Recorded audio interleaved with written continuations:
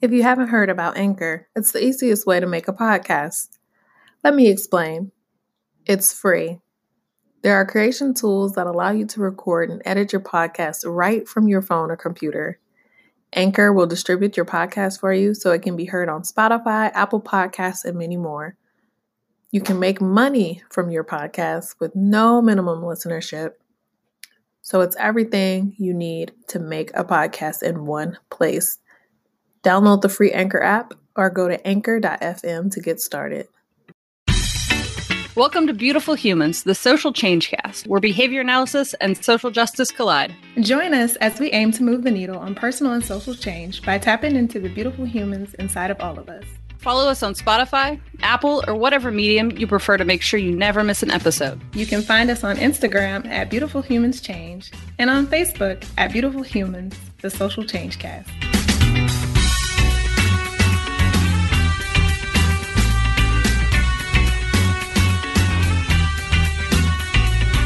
All right, everybody, welcome back to the Beautiful Humans Social Change Cast. I'm Erin. And I'm Denisha. All right, so this episode, we are going to get a little personal, but it's going to be extremely relevant. We want to spend today talking about the consequences of oppression. And so there have been some things in both of our lives that have happened recently that we kind of flew off the handle and decided to do a spontaneous episode on the consequences of oppression. So Denisha, like, why don't you start us off and talk a little bit, maybe some things that are going on with you recently and why you feel this is a much needed topic of conversation right now. Yeah. All right. So I think for me, a lot of thoughts have been coming up for me as I continue on this journey. For a little backstory, for those who are not aware, recently I've been doing workshops and webinars in the field trying to fuse social justice and ABA together. And my background, I've been doing workshops and teaching about the systems of oppression for about 12 years now. So it's something that's not new to me. It's something that, of course, I've always had a passion for, but I've always enjoyed it. Always enjoyed being able to provide information to people who have then decided to commit to being better people for others that inhabit this earth with us. And but something has been feeling really different about the work that I've been doing lately. And I have been struggling through presenting. I've been struggling through preparing for the work. And I'm recognizing that this is just very different from what I'm used to. And some conversations that I'm having with myself is like, what happens when you start internalizing messaging? What happens when a new context is created? And now this feels different for me because it's tied to my professional work as opposed to being, a passion project. But for me, I feel like I've been anticipating responses based on a past learning history, whether direct or indirect, but dealing with people and what happens when you approach conversations that are new and essentially, hopefully, causes a paradigm shift. But there might be some pushback or frustration or denial. And so I've been having to deal with feelings of like getting ready for that. And I think I'm just anticipating to the point of like, it's debilitated me a little bit, I think, in these past couple of weeks, or especially after this past weekend. So yeah, I think that felt important for me to talk about and have the space to put it all out there before we get knee deep in this journey. Like, I'm committed to it. I've done this for so long, but I have never done it in the context of behavior analysis. So this is new to me and I want to continue to do it. But if I'm going to continue to do it, I need to be honest about why this is feeling different for me, honest about the things that are essentially scaring me in this process, and giving me pause to keep going. So that's why, yeah.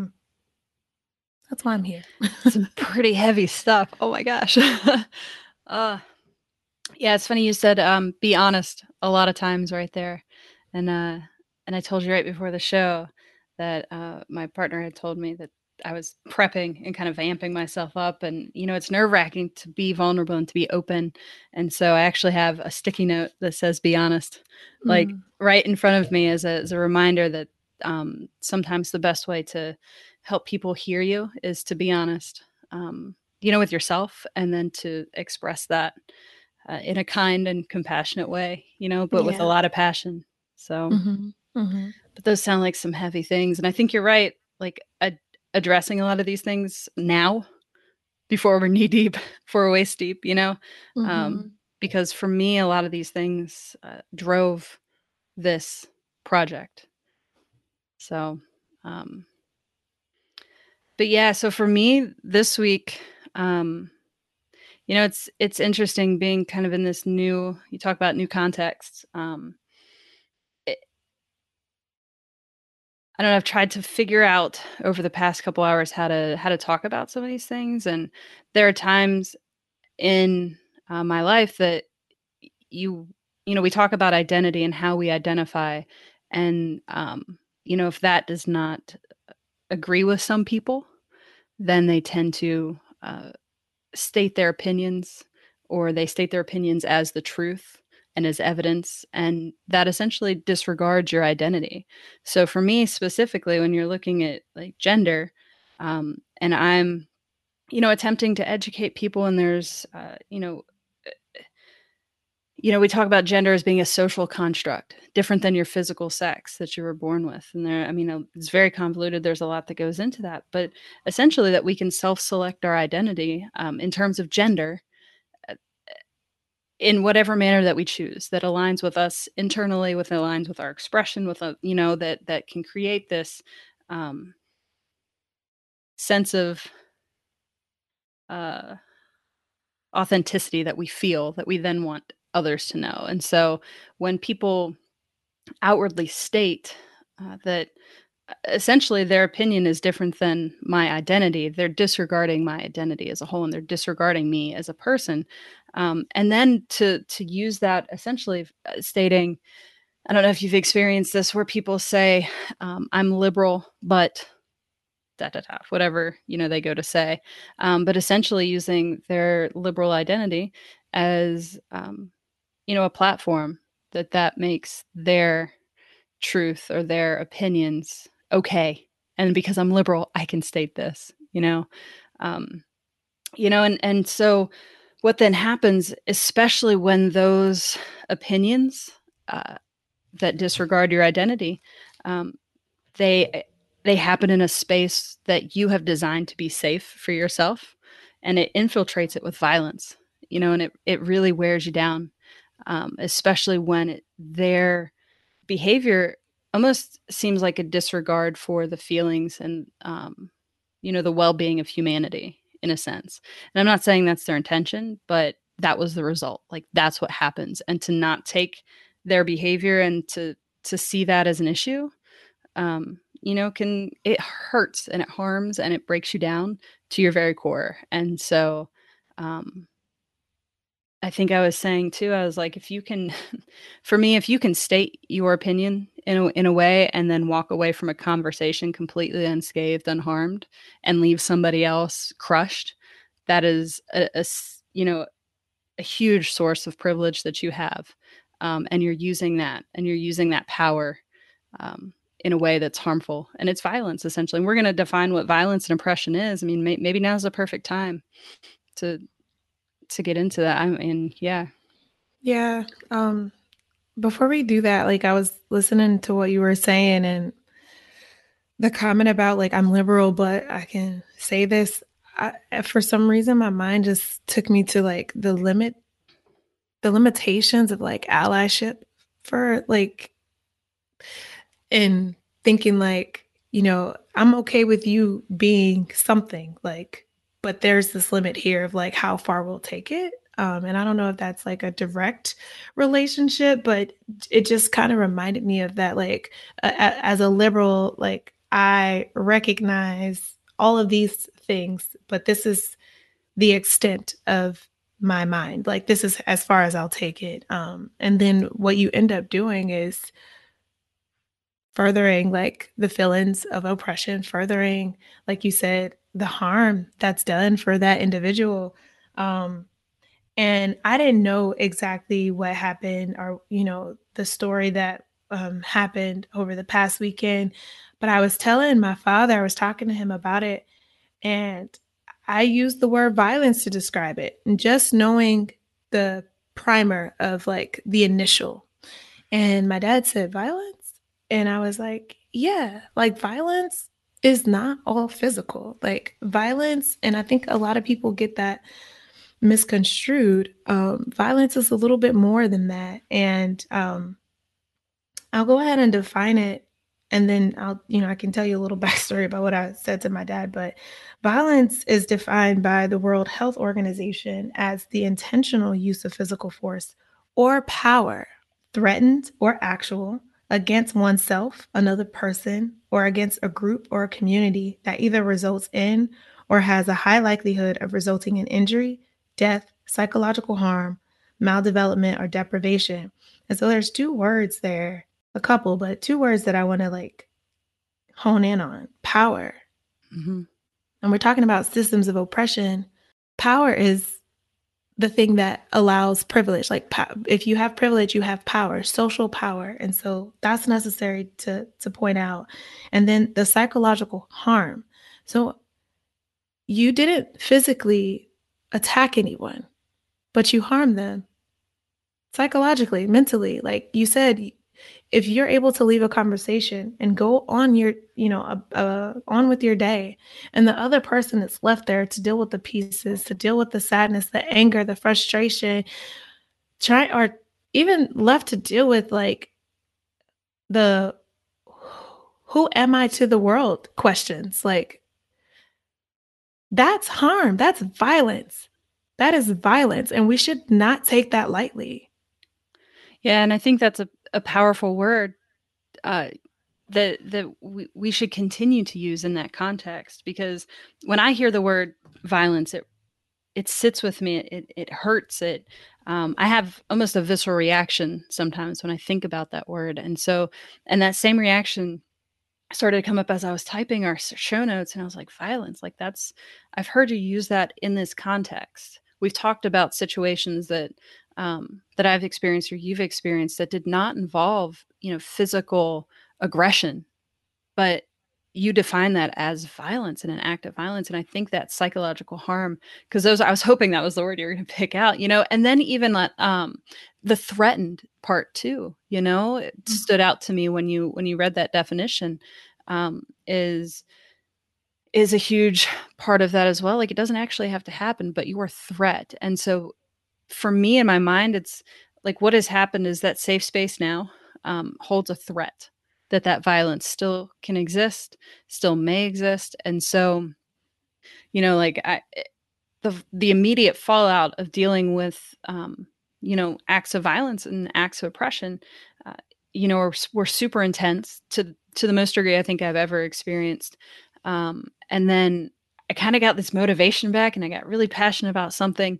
And then that kind of dissipated the next day. And it was like it all kind of sank back in a different sense. And I think it was realizing that that now there's this association, and hopefully that will dissipate over time. But it's that association, because now it's a threat. Mm-hmm. Those people still are there, some of them, and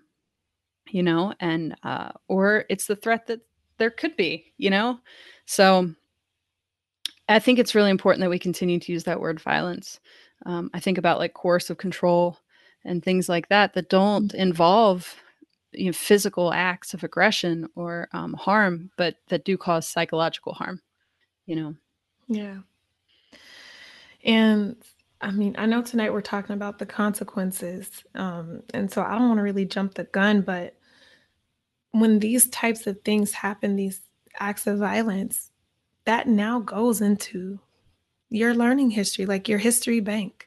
And so for you to have to come back to that space or to things that remind you of this specific space, to now have to be met with remembering that situation.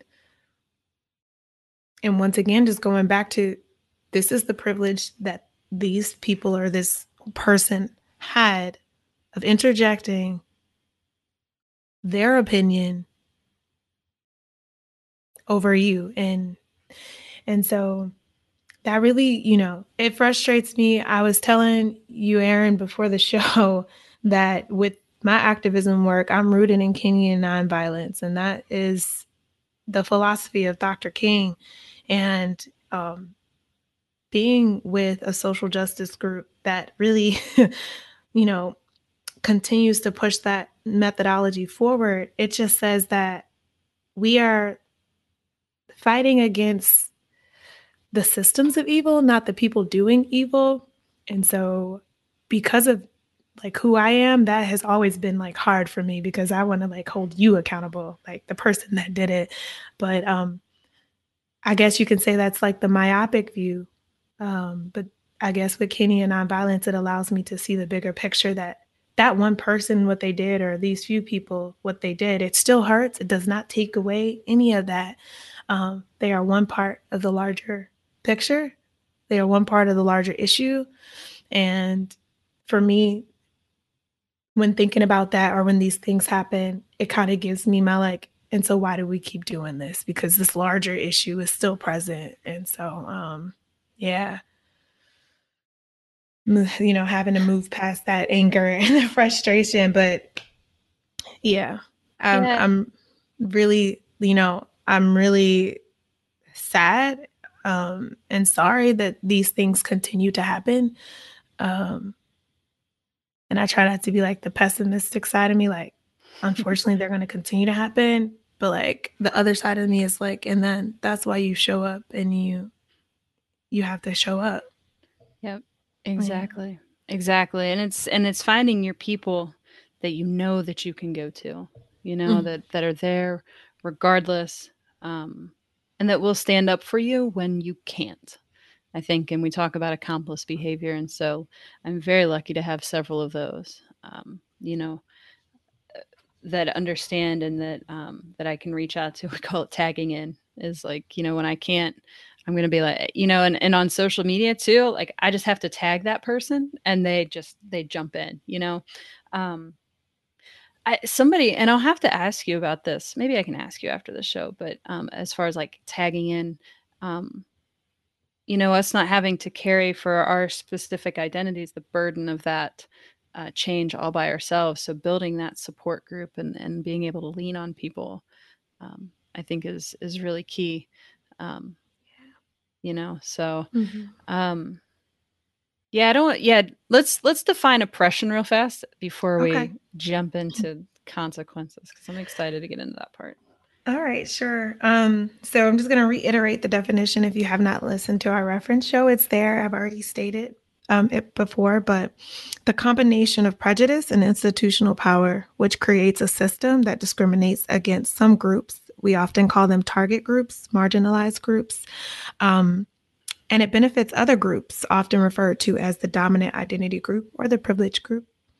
Examples of these systems include racism, sexism, heterosexism, ableism, classism, ageism, anti Semiticism, genderism. These systems enable dominant groups to exert control over target groups by limiting their rights, their freedom, and access to basic resources such as healthcare, education, employment, and housing. I also went over the four levels, though, to understand that it's not just about um, policies. It also is about the personal, so the values and the beliefs and the feelings that we hold towards other groups of people, the interpersonal, the actions and the behaviors that we engage in, institutional, so that those are the rules and the policies and procedures that we set forth, and then cultural level, which is more so about like what we dictate as beauty, or what we consider the truth or right. And so in our field, we might consider the truth to be what is evidence based. Um, and culturally, for folks, what they might consider the truth or right is the extent of their own learning history. And so that is how oppression can show up. We did define it as aversive control procedures utilized against individuals belonging to at least one particular identity group that falls outside of those dominant identity groups. We also said that it could include limiting availability or controlling access to reinforcers. That's a large part of oppression. That's the system part that we'll get into. But one thing I think when dealing with oppression, I said it before on the show, it's important to center the voices of those who quote unquote fall outside of those dominant identity groups. Um, I don't know if we do that enough, but definitely with this show, it's necessary for us to hear from the folks that we say we want to hear from and that we care about. Um, but tonight, I think it'll be good to talk about like what happens, like what are the consequences of oppression, like that personal feeling or the personal responses after being met with some of these things that I just defined or just went over on the personal or interpersonal, institutional or cultural level. And so what happens to the other person, the listener? Yeah, it's interesting. I think a lot of those consequences go unnoticed by people, because personally speaking, I tend to hide that from a lot of people, or they just don't understand, Mm-hmm. you know? So, uh, so again, this is super personal show that we're going to talk about a lot of examples that have shown up in our lives, and I think I might want to like stop right here and kind of reiterate at least one of the fears that I have uh, is my words and my perceptions on how things happen or the language that I use being criticized and then being used against me in further acts of oppression. Mm-hmm. And so I think I would encourage people to just try to see past maybe some of the language that we're using, just to know that we're being very vulnerable and open, and you're getting a inside personal experience, to some of these things that a lot of people don't. You might not get the opportunity to see otherwise, because that is a value, at least of mine, and I think of our show is. And in order to do that, we're going to have to be vulnerable. So, um, it's more about somebody's experience rather than maybe the language that they're using. Can I say something about that too Yeah. before we move on? Um, I think that is how I think that's something that we as analysts have to remember. Um, like when we can only listen to people when they use a certain language that we expect for them to, that's a bit of tone policing. Like you're expecting me to give this to you in a way that's palatable enough um, for you to understand. Yet we're still speaking a language that you could like you're it's a decision and it's a privilege that you're choosing to evoke over another person.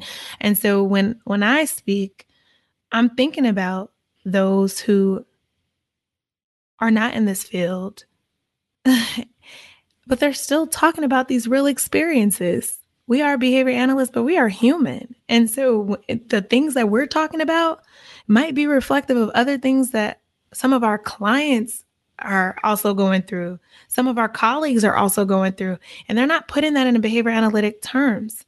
And so if that's the only way that we're going to hear one another is if you nicely package it, then we've already started to lose sight of what the purpose of all this is, And so I just wanted to say that a little bit. I probably will continue to say that.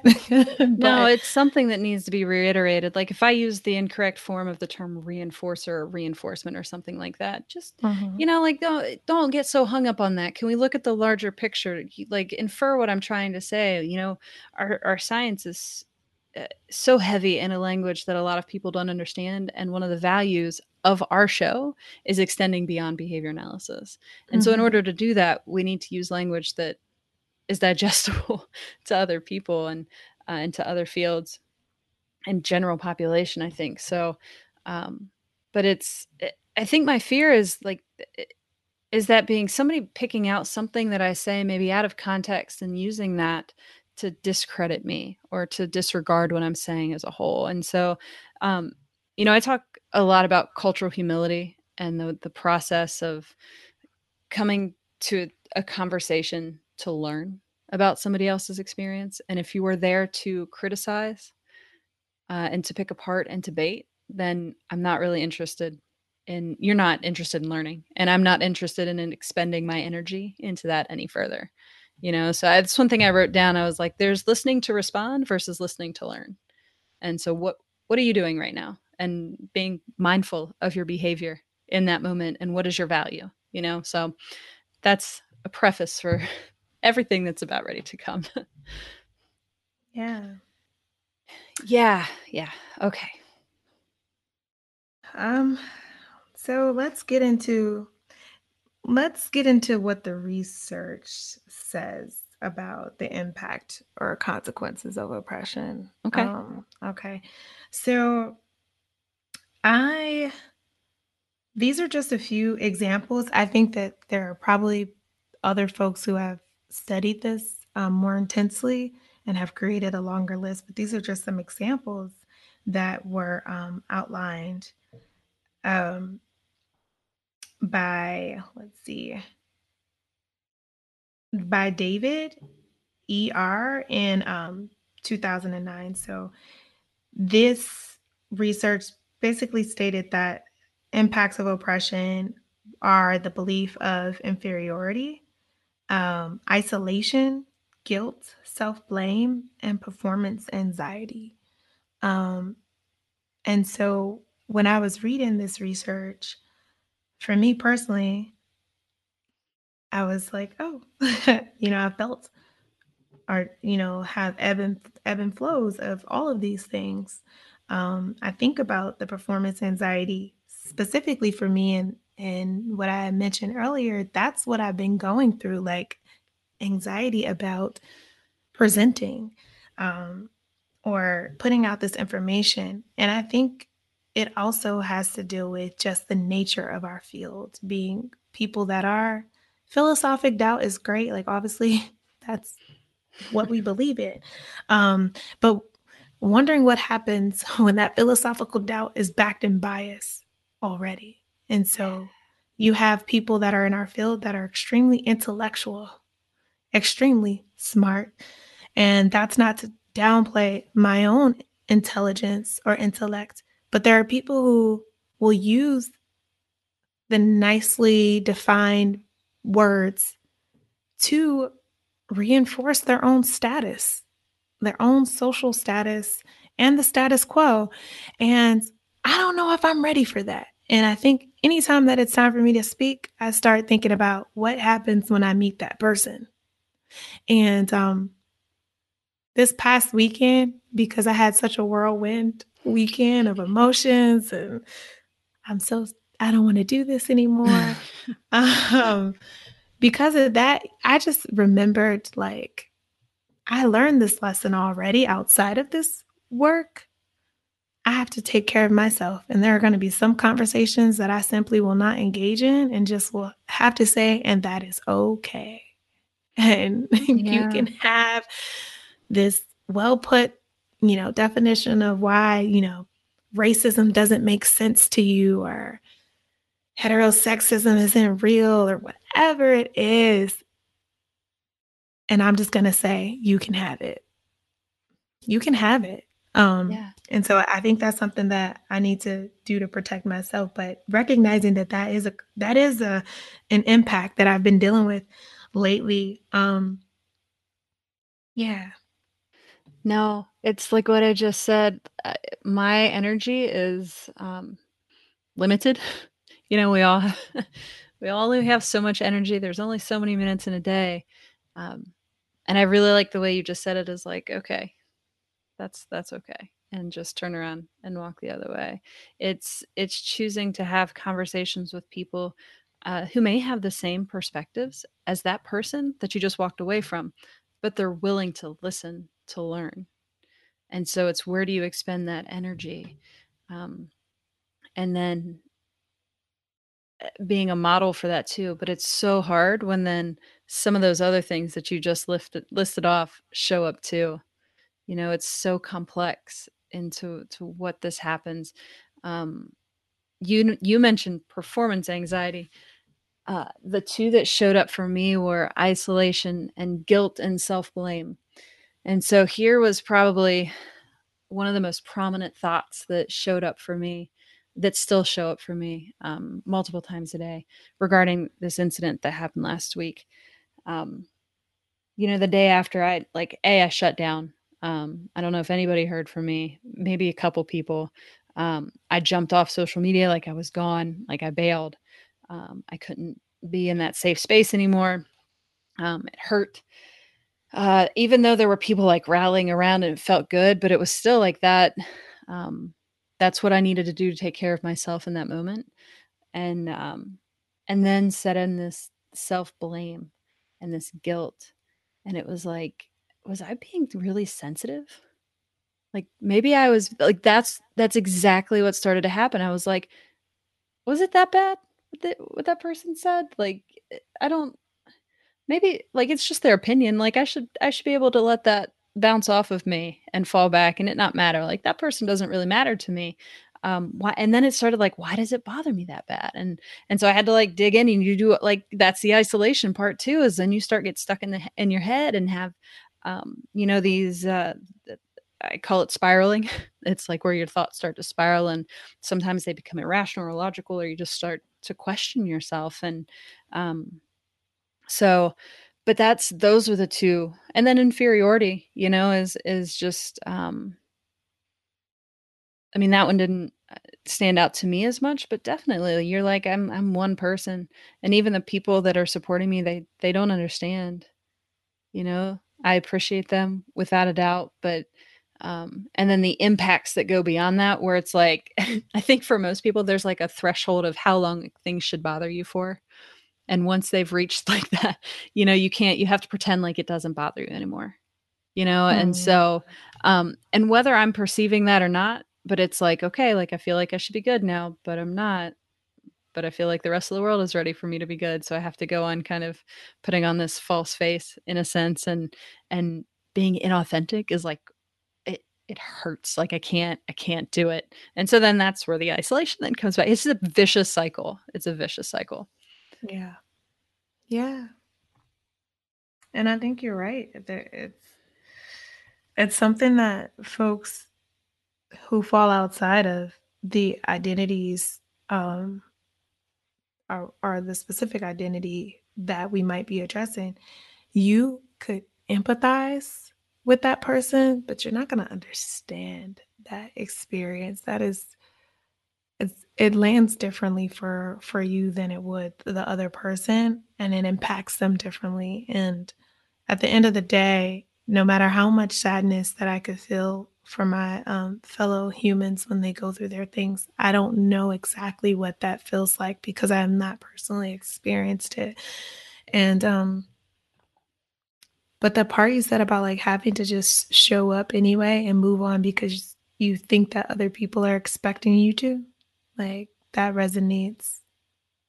That resonates so loud for me. And thinking about like how do we create space for people so that that isn't for like space for you not to be okay, whether it is a month later, a year later. I'm still thinking about this thing that happened to me because I can give you countless of examples of things that still bring me right back to that moment years later. So why would I expect you to be okay, like, and show that you're okay? And I think that also is the, like you said, like it's the impact of like even feeling like you have to be because other people are not going to be okay with you still like having feelings of this particular moment in time. Um, yeah, and I don't know, like what what to say. Like, like how do we show up in those instances? Um, are they through check-ins? Are they through, I know I feel like one part is like when people are having, problems just in like their own lives, I feel like sometimes people don't want to rehash for them or like bring them back to that moment, so they avoid it and they're like, I'm hoping you're okay. But like if you need me, let me know. Like, people say that when you're going through things like I'm here for you if Mhm. you need me, just let me know. And that's like giving you space to say like I'm here, but then at the same time, it's kind of like, are they really going to tell me if they're not okay? Like, how do I handle Right. that? Right. Yeah.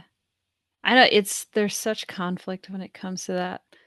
Um, and for me, like this past week, like I was in a place where I like ghosted people for for days, and then I came back around and I was like, "Thank you for sending this. I really appreciate it." Um, but sometimes some of those things do feel overwhelming to talk about it over and over and over again. But the amount of support does, for me at least, help. But I think it's like it's asking permission, like, "Hey, what do you need? What do you need me to do?"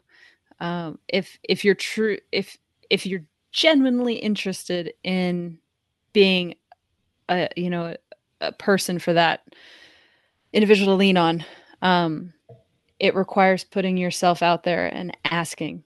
I think for me at least, like I get where it's like I've done it. I think we've all done it. It's the touching. It's kind of like patting somebody's shoulder. It's like I'm here for you, like you said. Let me know if you need anything. Um, and it's with good intention. I think that's it. It's Yeah. all, and I assume positive intention for sure, to a fault at times, where I'll get myself sucked into a conversation and then realize that their intentions are not positive, and now I'm in a position where I shouldn't be. Mhm. So um I think all of that, but as far as the support that goes into that, I don't know. Sometimes it's what happens after all of that, or um like I said, being able to tag somebody in and have them go speak.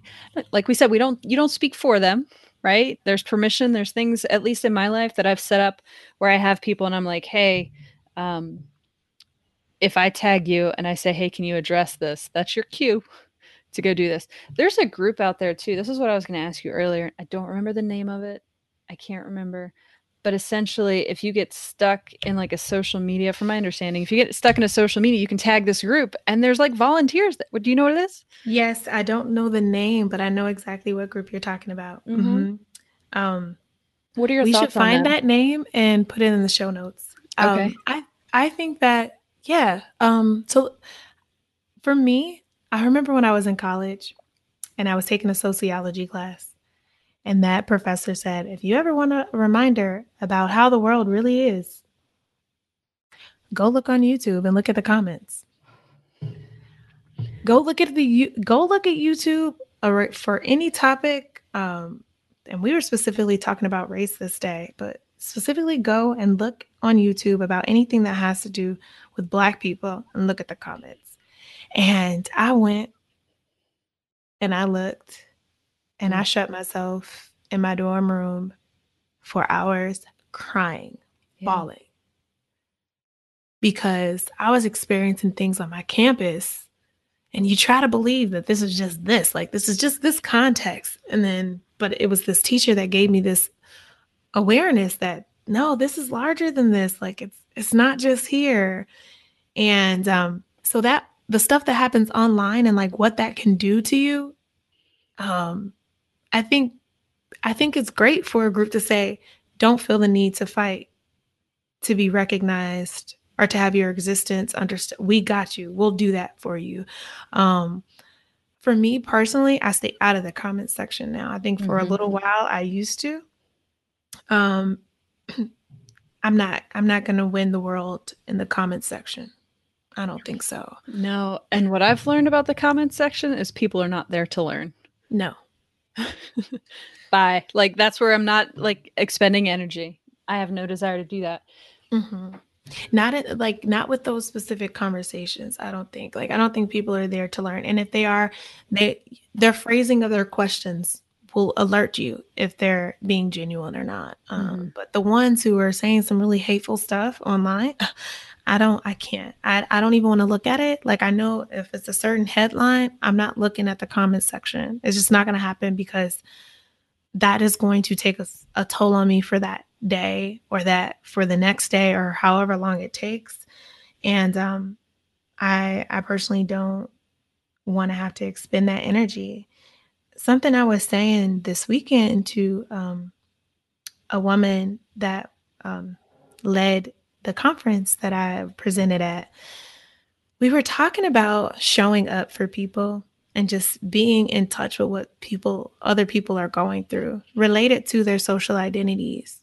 So what I said to her was, and this goes back to what we were just talking about just asking, like, is there anything that I can do for you? Like, just checking in. How are you doing? Like, sometimes that means the world, because I can't tell you how many times that I've had to sit through a shooting of someone in my community, a police shooting, or had to sit through some type of community issue and then turned around. I had to turn around and go to work and nobody said anything. No one's checking on me. Yeah. But I was in tears walking into this space, but I just had to put on a happy face.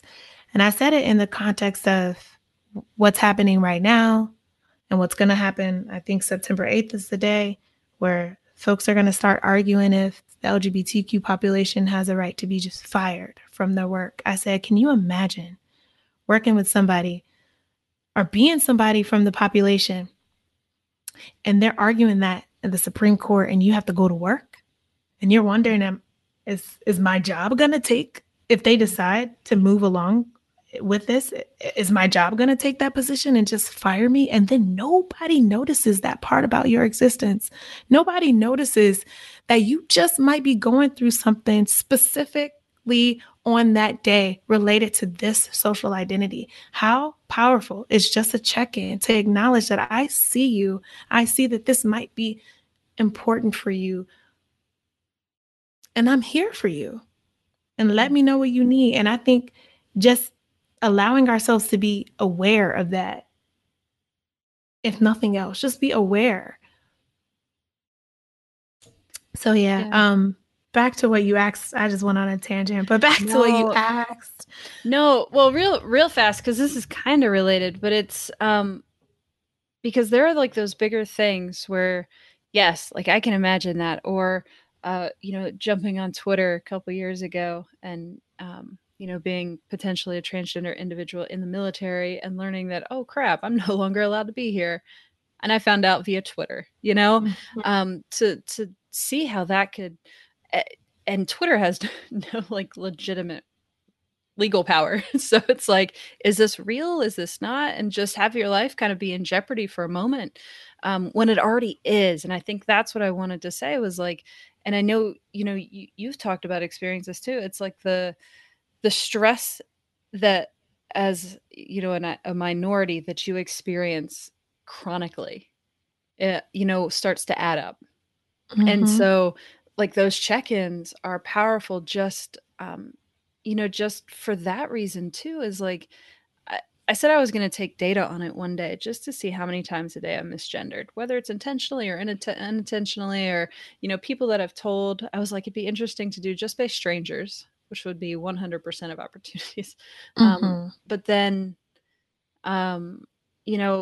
with people that do know but haven't developed that skill yet, or haven't taken the time to develop that skill, or then places where I feel fully affirmed, just to see like how that's different. Or I'm sure you could come up with behaviors that you could measure of what that looks like, just to quantify for people a little bit the level of stress psychologically that goes into that, Yeah.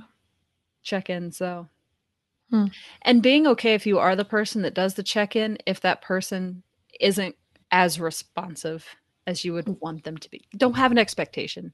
Yes. I think right. That's key. What's the function, right, of you checking in? Is it to make yourself feel better? Or is it to actually, see if they're okay, and or for them to know that you at least see them and want them to be okay. But yeah, that's a good point, Aaron. Um yeah, I'm thinking about like other things, other impacts that oppression has had on me, and definitely like feeling dismissed. I think feeling like experiences based on my specific identities, whether it be my Black identity, my woman identity, or whatever other identity. But those two are very salient for me as I've continued to discuss. But feeling like those experiences aren't important enough. And so I'll give an example. I applied, or I was in the process of applying for my PhD program. This was last year. I actually was accepted to a school I was supposed to start in 2018, but decided not to. But this is not the school that I'm about to discuss. Um, while I was in the process of looking for schools, I had a conversation with someone who was someone I knew, I'll say. And he's very important, I would say so in the field. But I took this idea to him that I wanted to work on social justice and ABA and criminal justice reform and all this, stuff that really means the world to me. And he says, if that paper ever came across my desk, I wouldn't even pick it up. Oh my gosh. And wow. It's like that moment of just like feeling like what matters to you is dismissed, but your existence is dismissed. Like these issues are really important to me, my community. And if you were to even see a research paper on it, you would not even pick it up. Imagine what else you would not even pick up or not tune into, or what you're already not tuning into. And so feeling definitely dismissed, feeling, yeah, I've also felt like, I think the impact for me is also feelings of like our fear of violence. And we talked about violence already, but for me, I have undergone a lot of verbal violence, like a lot of violence, verbal threats, berating, and threats of physical violence. I activate with other people that have undergone threats of physical violence, like bomb threats or like actually like murdering them or their children or whatever. And for me, that impact, like how that resonates for me is like feeling unsafe. And sometimes it doesn't matter where you go. You never know. Like I remember a story with one of my justice sisters. She was waiting outside of the train station, and a woman, while she was with her kids, just comes up and like is in her face, like verbally attacking her. And I've had a similar experience being in Penn Station of New York with a man coming up to me and just yelling in my face about how I was a disgrace and all of this stuff. And so that impacts me, I think. And it's an aversion because I end up being scared. And I think that what that could have done or could do, and sometimes it does do, is it reduces behavior that's relevant to equity and justice, like the behaviors that I could engage in that might help me to try to move that needle forward. It could reduce some of those things. So, like speaking up, like my voice, and like being fearful of saying anything or doing anything that's related to justice because other people are so invested in not seeing that happen, or other people are invested in continuing the status quo. And so those are some of the impacts that I felt and that I still have to deal with, like as I continue on in this journey of activism, but definitely um, as I continue on in behavior analysis, because I'm fearful that I have to, in my head, and like my sociology teacher tried to teach me is that this wasn't just this campus. And so recognizing that it's a larger world issue. And so I think that brings my fear for behavior analysis because we're not on an island. We've all been impacted by this Right. stuff. So if these things are happening outside of this field, knowing that it could happen in our field, but also even experiencing like feelings of dismissal or whatever, knowing that these things already exist. And I might encounter some of these people on this journey too. So, Yeah. One one thing you mentioned was kind of the generalization of the responses that you had that have now been conditioned fear responses that go into other environments or with other mhm, people. We talk about like bias and how how that happens, and we try to guard against that. But um, you know, when I was pretty young, I've kind of always lived in the country, and so uh, there's like the stereotypical like country boy truck with the Confederate flag and all that stuff. You've seen it in movies, you can picture it. But I was kind of run down by one of those, and there was a sticker on the back of my car that said "Love is love" and it was like a rainbow or something like that. Um, and they pulled off to the side of the car, like kind of like drove up behind me and went around to the side, and then were using derogatory names and stuff like that. And so just to talk about the consequences of that, whether you want to think of that experience the next time you see that same kind of car, or the next time you're driving down that same kind of country road or something like that. And then mhm, it starts to change your behavior. What do I do? And now I have to live in this state of almost panic at times. It changes how I act. It changes what environments I will go into, uh, or what choices I will make, in terms of um, like public displays of affection or something like that.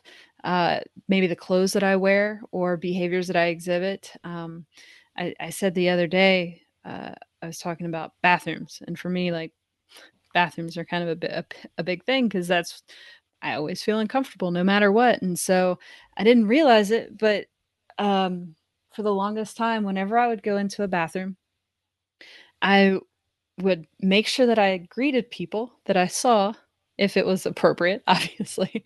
But I would use a higher pitched voice so they know I was a female, or I'd accentuate parts of my body that made me look female so they would know that I belong there. Because in the past, I would have gotten weird, dirty looks. People would have looked me up and down. I've had people back out of the bathroom to look at the sign to make sure they're in the right restroom. And so, because of that, my behavior is changing. And then that started to mhm, generalize every single time to almost where it is unconscious, and we talk about privilege, and when you can walk into a bathroom or you can walk into a train station without that fear of violence, essentially, then that's privilege. Most people mhm, don't recognize that because they've never felt uncomfortable, you know, mm, yeah, or they felt uncomfortable, but in a different in a different sense. context. Yeah, Yes, yeah. right. Just what it's like to just walk outside of your house in the morning and have that fear. Like some people don't have to experience that, and that is a privilege. To walk down the street in your neighborhood or to go into a bathroom in a public setting. Like these are privileges that some folks never have to experience in that way Yeah. or for these reasons. Um, so we've kind of talked a lot about our fears, but I do want, I feel like, that's okay. And we want it to be personal today. And I know that I'm not finished talking about my fears. I probably have way more that I can discuss. Actually, I do have way more that I can discuss. Um, but I think doing this thing, this show thing, this ABA and social justice thing together is definitely scary for me. I don't know if you feel the same way. Well, I think you do because you actually mentioned it earlier. So, Did. um, what are some things that have not been said so far that terrify you to go down this path? Um, I think I had identified the feeling inadequate. Mhm. Like I don't have like even I've acknowledged to myself, even like sitting here with you, like I look and I'm like, oh my gosh, you have all this language, all this knowledge. Like I have experiences. I know you're looking at me like that, but it's seriously like those are things that show up though. It's like that somebody's going to be like, who is this person? You know, that like, yeah, they've experienced this, but what right do they have to speak to this topic? And it's not that it's a story that's in my head. You know, we talk about stories that come up in our head that then change our behavior. But you know, and then the fear that uh, will people even listen? You Mm. know, I try to stay off of social media or look how many times people have listened to this or you know, stuff like that. But I think that I know how powerful this could be. I know we've gotten a lot of good feedback after the first episode, and I know that it is, but it's I think my fear is, do people have the same value in change, or are they comfortable enough to be like, yo, your podcast awesome, and then go about their day kind of thing. Mm-hmm. You Mm-hmm. look like you had something you were gonna say. No, I just was relating to that. Ah, I was okay. relating to all that. And, I laughed when you said you have all this language. And I'm like, that's the biggest fear that I have. That like I'm getting this wrong. Like that I don't have the language. I have the language based on my past experience working in the social Yes. justice sphere. But is that good enough for behavior analysts? And that is one of my fears. What did I It's tell you the other day? Hang on, let me think of the metaphor that I thought about the other day. I think a lot in metaphors. I've learned that about myself. What did I say? Okay, so in behavior analysis, we have um, very steep roots in autism treatment, right? Like that's what everybody thinks. I teach in universities, and when people come in, I say, "What do you want to do with behavior analysis?" And they say, "I want to work with kids with autism." And I'm like, "That's fantastic, but can we like?" I'm going to give you some suggestions. Just bear with me, you know, and Mhm. all term long, I'll be talking different examples like within the medical field or within the social justice or within, um, oh gosh, what was the other one the other day? I can't remember off the top of my head. I don't know, but whatever that is. And I said, what you're doing with like the presentations is you're paving a new road. And so when you look at that, you're paving a new road to connect to another field that's not there. Or if it is, it's kind of like this like dirt, gravel, kind of like maybe matted down grass kind of like road, right? And so in making that a clear line, like behavior analysis has to autism services, that comes with years. It comes with um, a lot of mess ups, I think, and a lot of leeway, because there was a lot of leeway in the beginning for those people, right? To say Mhm. things. And now we can go back and those are the people that we follow. But it's like, let's look at their language. Like that, and I'm sure they were talking to their colleagues and using terms that didn't stick, right? Mhm. You know, I don't know if you wanted to speak to that, but I was like, paving roads, like, have you ever seen anybody pave a road? Like, it's messy. Yeah. Yeah. All the construction equipment, it's not easy, it's not fast, it's a lot of hard work and it's messy, you know? Yeah. I needed that. I needed that in that moment too. I mean, but I really did. I've been taking that with me for the past couple of days, and like it's okay if I do get it wrong. Like I have always been here to try to create or to help other people become change agents. And so if you are moved by anything that I say, any presentation you sat in on in whatever way, like I don't even care if you're so upset that I got something wrong. If you're that upset that I got something wrong and it actually inspires you to find the right way to do it or a better way to do it, then that's a win because this Right. isn't about me. Like the work that I do is it's not about ego. It's low ego, high impact. So if we can actually impact our field, impact the world using the science, then we won in some way. And so I definitely needed you to give me that metaphor. And I thank you for being there in that moment of, oh my God, what is this? Right. Yeah. But that's the power of check-ins too, because you did that with me too over the weekend, like a couple days, or maybe it was earlier this week, and you're like, "How are you doing?" And I, you know, you gave me permission to not be okay, and to never be okay, essentially. And I think that was that like hit me at my core, and I was like, "Oh, I I don't have to like force myself to get over this." And giving permission in that moment, I think like maybe my metaphor was powerful for you. That you giving me permission was powerful for me. So, and we both come from that understanding, right? Mm-hmm. That other people may not have in that perspective. Things that might interact or affect parent training.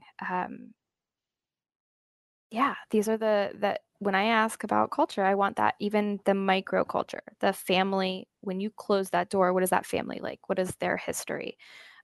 What do they value? What are their preferences and beliefs? Um, and so I think that if everyone who cares about social justice, I think most of us rather do, then, and it's not just a job, we could make beaucoup dollars if we got into like data mining and coding. Like Cambridge Analytica, I'm pretty sure that there was a behavior analyst over there. But there had to have been. They were making beaucoup dollars for a little while. But I think that those of us that would even be listening to this podcast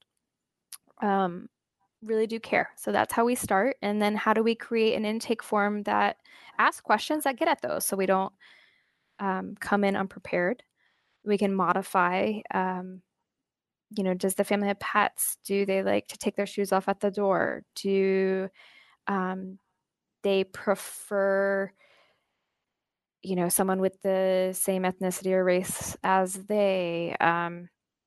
Do they prefer if services are delivered when both parents are home, daytime or in the evening after work hours? I mean, all of these things go into variables that are related somewhat to a family's belief system. And if you want to call that culture, you can also just say it's their belief system that affects reinforcement of programming and generalization and maintenance. What else? Funding opportunities. Medicaid. If providers are not accepting Medicaid, we need to start asking why. If the response effort weakens the MO, the motivating operation, to not fill out those dang Medicaid applications that probably are set up to have fewer providers, then let's get together and help each other. Because I've done it. I could help someone who wants to be a Medicaid provider, just doesn't have a network of friends to help them figure out that dang application. If it's a matter of reimbursement rate, I would say, you know what, diversify your income so that you can have health equity. Because individuals who say it's not enough are contributing to health disparities. Mm-hmm. So I have no defense of that. And if anybody has any other ideas, and I understand we have to have a job, but then diversify your income so that you do not discriminate against individuals in poverty. And then that's it. Are you going to say something? I love that. Yeah, I'm done. I just wanted to, pretty much I'm in the state of Maryland. So I've gotten to learn Medicaid a little bit over the past year or so. And I have to tell you, it's just been hitting a wall, because I honestly do feel like it's set up for people to not be able to gain access to services. The amount of hoops that Medicaid providers have to go through, and I primarily serve Medicaid, but to see like how long the wait list is, the requirements that they tack on for the providers, and it just creates longer wait times, creates less providers opting in. Mm-hmm. And it's having conversations in the background with other providers, like, we're gonna have to like blow this whole thing up because families are suffering as a result of it. And it's a lot, but it's really sad to see that the folks who really need it. And I'm even thinking about New York, because I just, got to Baltimore from New York, and they just had Medicaid wasn't approved for ABA in New York, and it just got approved. And to see what they came out with, and it was just like, so the families that need this service, have been needing this service, will still not get this service, because there is no way in heck a provider is going to tap into Medicaid if you're living in New York. Even diversifying income, they're probably still not going to do it, just knowing like you can't diversify that difference. Much. Yeah. No, yeah.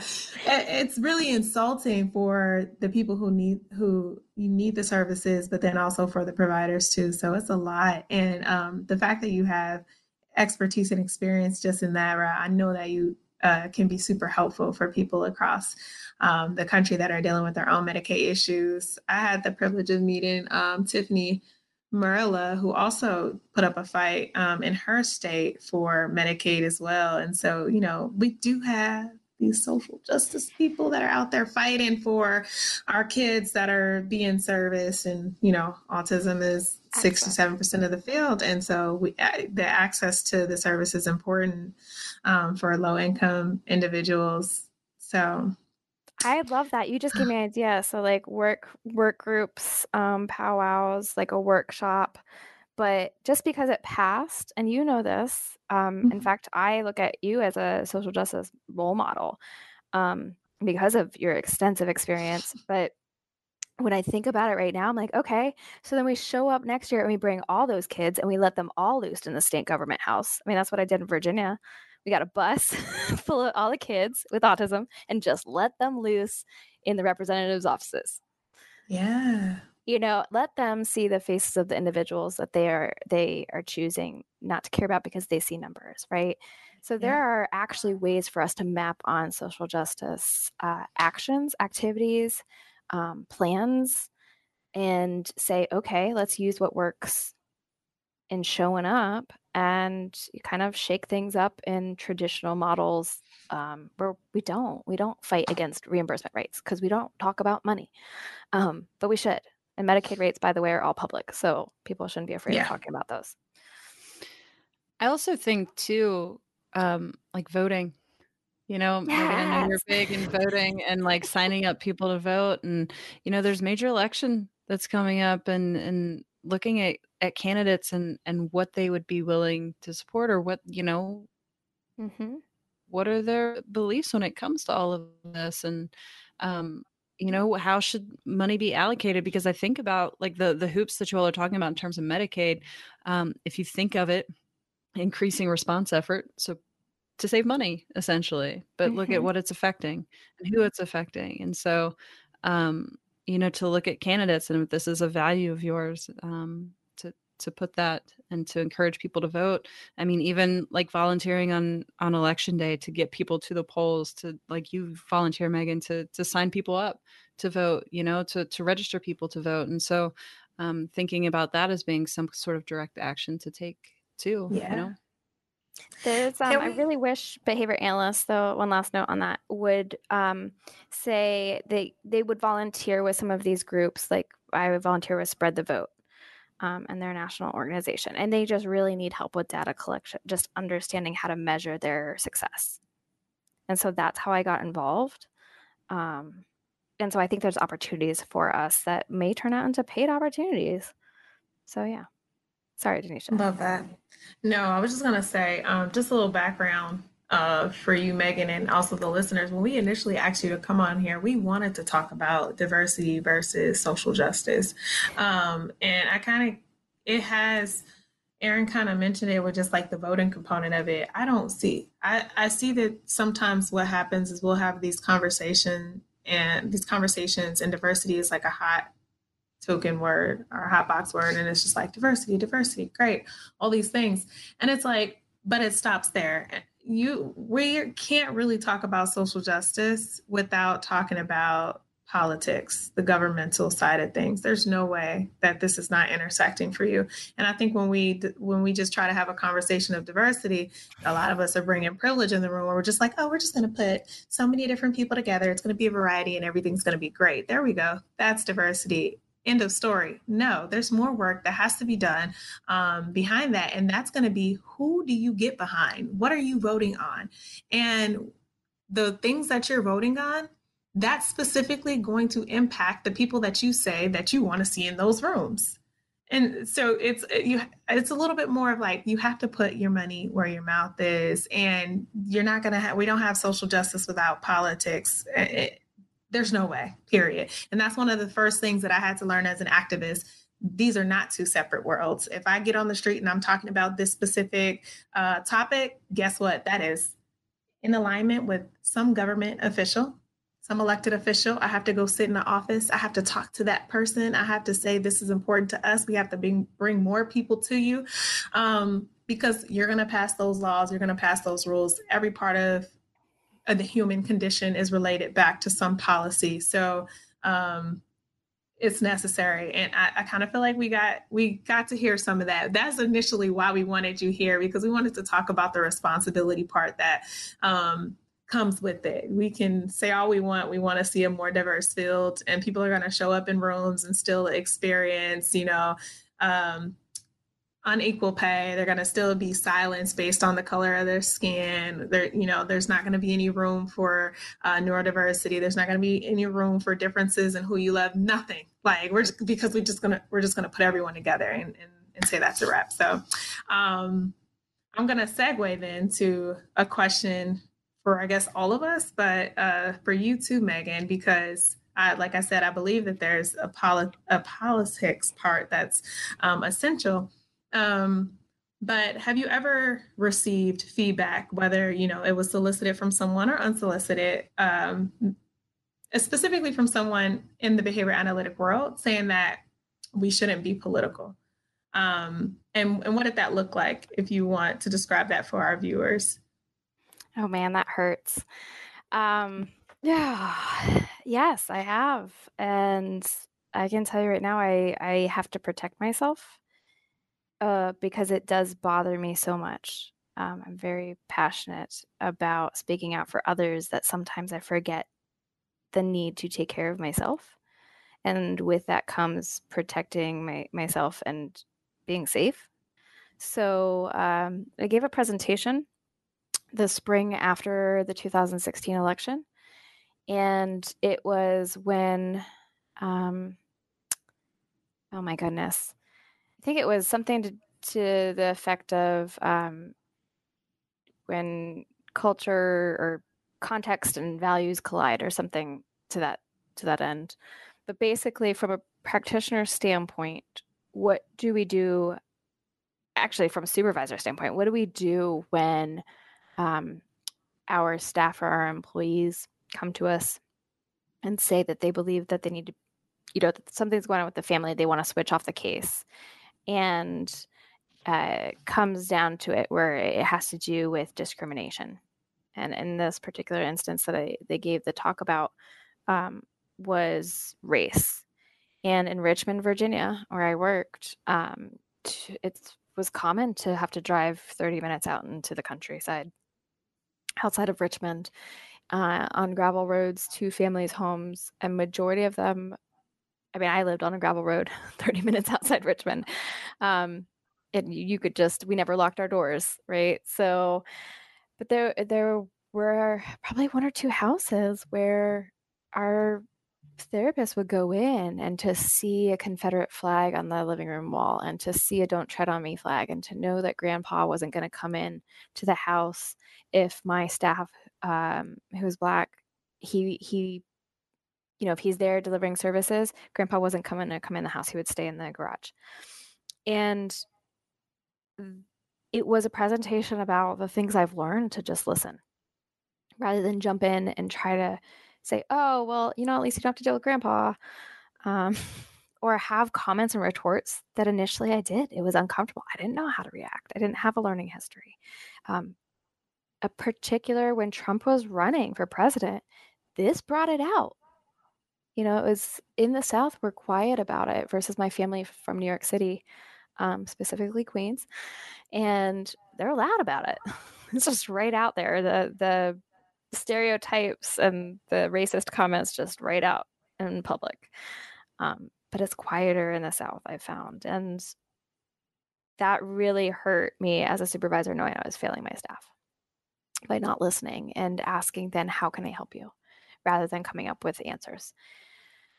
So in that presentation at the very end, I also gave another example of a supervisee who it was very apparent over several sessions that this supervisee did not want to return to the home. And getting at it and trying to pull the story out of this individual, come to find out that they had Trump flags, that they supported Trump. And it was a trigger for the supervisee to say, I can't serve them. And in fact, in that position, it's almost discriminatory based on someone's politics to say that you refuse to serve them. But at the same time, what about a presidential candidate that spews hate, says that, the Mexicans are rapists and murderers, that makes fun of individuals with CP, with disabilities, that jokes or doesn't about rape and sexual harassment. So in this presentation, one of the members left feedback for me. Actually, there are probably three individuals who consistently said that they had nothing to learn from the presentation, that I should keep my politics to myself, my liberal white self, and that also, because I get really worked up, sometimes I curse. And I'm pretty sure I said damn. But if they wanted to hear a woman curse, then they would have went to a strip club. These types of comments, and it hurt.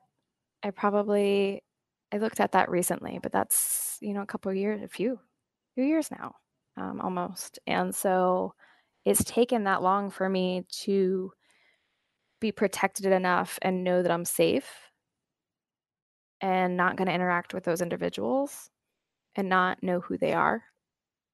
But it happens, and it's malicious. So I think one of the things with Uncomfortable X and our webinars is that when we allow feedback, we collect names and we tell people that we're going to share who you are with the speakers. And I think that anonymous, great, you got a good response, but it sets up for pain and abuse, because people can just get away with not being identified and say whatever they want to say to harm and hurt. And that's what those comments were for. Right. Yeah. So yeah, it's hard being out there and out front. I know the two of you have, experienced these things. Do you have, it's nice to know if I have camaraderie in suffering, but do you have stories or like things that how you got through, or if you've experienced these things? Yeah. I was going to ask you if you wanted to go first, Erin, but I think just knowing and that those type of responses are out there, that has been one of the things that I said earlier, reluctantly. Like I didn't want to bring this into, I didn't want to be part of the social. Let me say it. It's not that I did not want to. I definitely wanted to. I always felt the need for it, but I was afraid of what could happen. Bringing social justice topics to other people in this field is predominantly white. So at some point, we're going to be heavily talking about racism. You have to. It's part of the world. It's one of our biggest problems, right? And so being afraid as a Black person, what that would look like, being a talking head, and getting in front of a room full of white people and saying, we have a problem. I have not received any of that type of feedback yet, right? And I've been grateful for that, but I definitely have sat in rooms where it's like people are just kind of just like staring at you, and you don't know what they are, you don't know what's going on in their head, and you're like, oh crap, this isn't going over well. But in my personal life, in my justice spaces, I've experienced verbal violence from individuals in the past. And I think I told a story, or maybe I didn't, but one time I was organizing a march in New York City to commemorate Dr. King's legacy. And I was in Penn Station by myself, passing out flyers, asking people to be present. And this man walked up to me, started yelling at me in my face for passing out these flyers and saying how it was a disgrace to Dr. King's legacy and how racism didn't exist and he wouldn't want this. And it's literally, I'm just standing here giving out flyers. I haven't said anything to anyone except for hope to see you Monday. And so those types of occurrences, they hurt you to your core. And just knowing that there are people that don't mind doing that, right? Trying to break it down. But I guess on the opposite side of that, it reminds me of why we do this why we need to do this in the first place, I should say that. Um, and how in my head being a protector, like kind of having that protective spirit of like friends, family, loved ones, and then other marginalized groups, like absolutely not. If this happens to me or if this happens to you, um, we can't stand idly by. And I hear these stories all the time. The one that you mentioned, Megan, about like going to families' home. I've experienced that. I've gone into homes. I've been called a colored. I have been, I had to go in a home and see symbols of racism in a client's home, cotton, like displayed, and wondering what's up with that. And, or am I okay to be here? Am I safe to be here? Some of us, have experienced being called the M word at work, and that comes up in our field, outside of our field, the mental health field. That has happened, and a lot of us feel like it is now our duty. We have to go back to work because we this is what we do. We can't abandon clients, even though you're suffering by what you're seeing, right? And so there's so many more conversations that need to be had on the larger scale, and even within like, communities that are feeling the impact of families or other professionals who, lack of a better term, like put them in these scenarios, because I don't think that we really know how to handle it on any side. I have to be a professional now, so I have to just let it roll off my back. But I'm going home and I'm crying deeply about this. I'm upset about this. And some people aren't upset about it because they're so used to it, but I don't think I ever get used to it. I never get used to it. So yeah. Thank you for sharing that. Yeah, I think for me it's been a little different. I don't think anything's been so overt. Similar to like Megan, what you were saying, and then Denisha, some of the things that you've experienced. I think when I did direct care, I know I actually had the privilege to be able to hide, and it still didn't make me feel any better because then I wasn't being authentic. I wasn't being myself. And so there's a part of that, but I did have the privilege to be able to, whether it's hide part of my identity, not communicate that. So I think it's a challenge in a different way, but there's definitely a level of privilege associated with that. But I think most recently it's not like this we shouldn't be political kind of thing, but it's more or less like an unwillingness to have conversations. And so extending opportunities to say, hey, we'd like to like reach out and have a conversation with you about this. And it's a person saying, disagreeing with what we stand for, or just not even willing to have a conversation, even with boundaries or something like that. And so it's just, in a sense, it's saying, no, we shouldn't be political. Like, I don't want to say what I actually truly believe, or I don't want my perceptions or my beliefs to then impact my success in a way. And so they're essentially saying that maybe we should not have those conversations, or I don't want to have it here. And, I don't know. It's very indirect, but it's painful. It kind of hangs with me a lot. And then I think it's just a lack of perspective. And so when you approach somebody, and social media is the worst place to have these conversations, it's awful. It really is. Like, nobody can hear what anybody says. And I think like if I could wish that people would just be saying, if you're not a part of a group or an identity of some sort, you don't have any right to speak to that person's experience. And just getting people to understand that. But then even when you kind of try to educate in a humble way, just dead silence, nothing. So like the lack of engagement, just unwillingness to have a conversation. So I think that's what I've been met with recently, which is challenging. It's like silence is disregarding in a sense. Yeah. I've had similar experiences too. Yeah. Mm-hmm. And that's been something, I guess, that we've been having those conversations in the back end about that. At the end of the day, there are people that would prefer to opt out of conversations like these.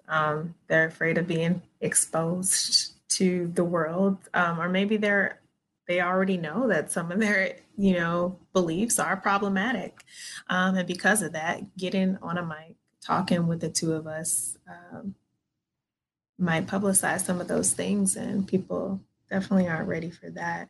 And I get that.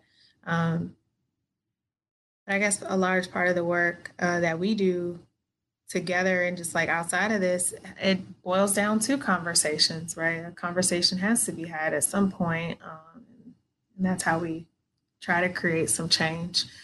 So yeah, it's kind of like a downer. I know. I don't. At the end.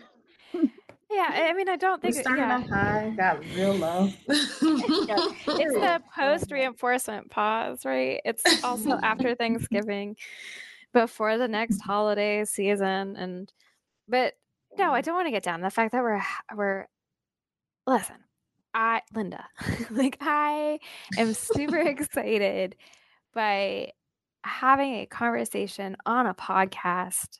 It's on the internet, which means we are effectively disseminating behavior analytic media, right, to a larger audience about issues that probably, and I'll argue this, have the biggest impact on the effectiveness of treatment, assessment, and the sustainability of our field.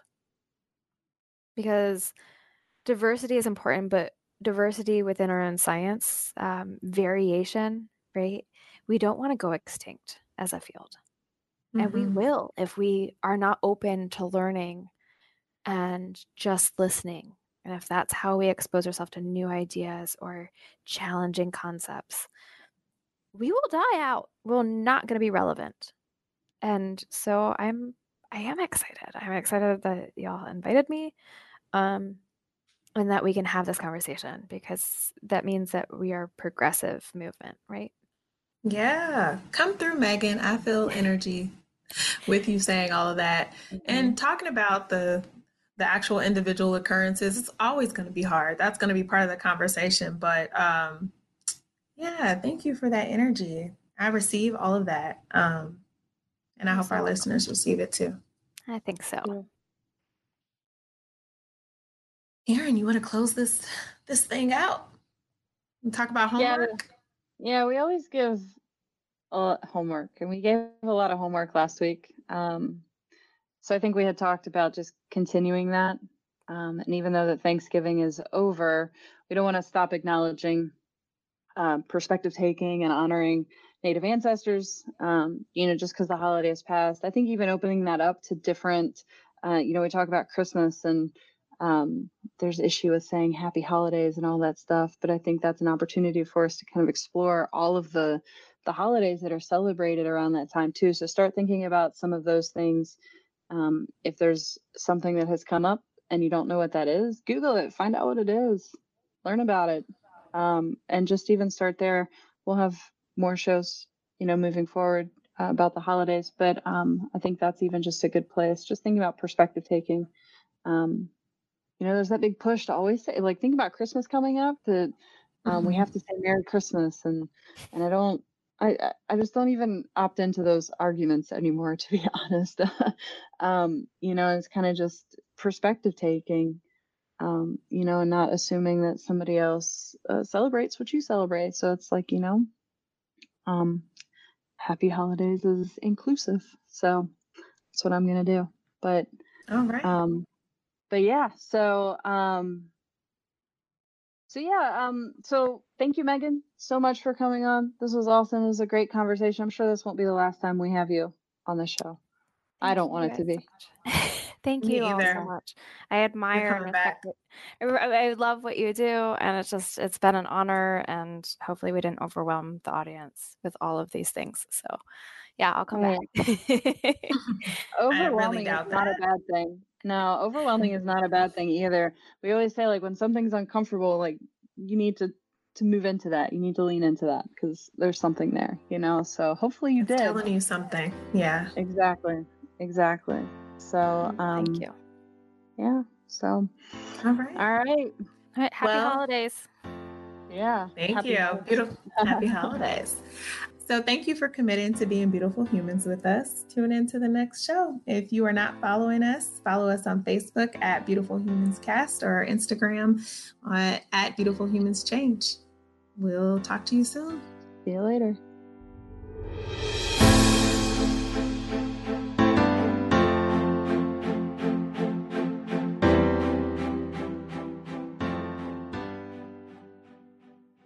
Hey, it's Denisha. And Erin. I just wanted to take the time here to let you know that if you're thinking about doing a podcast, there's a way for you to do a show without having to become an audio editing and production wizard. Yeah, we probably would have never gotten this show off the ground if it wasn't for Pretty Easy Podcasts. So Pretty Easy Podcast helps podcasters get their shows recorded and posted with a complete podcast studio at your disposal. Record from your home or your office or at the park. Pretty Easy Podcast caters to your schedule and gives you a producer for your show at your beck and call. So if you have an idea for a show and you need someone to rely on to help you get it done, go to prettyeasypodcast.com and sign up today. Be heard and have some fun podcasting. You know you want to do it, so go to prettyeasypodcast.com today.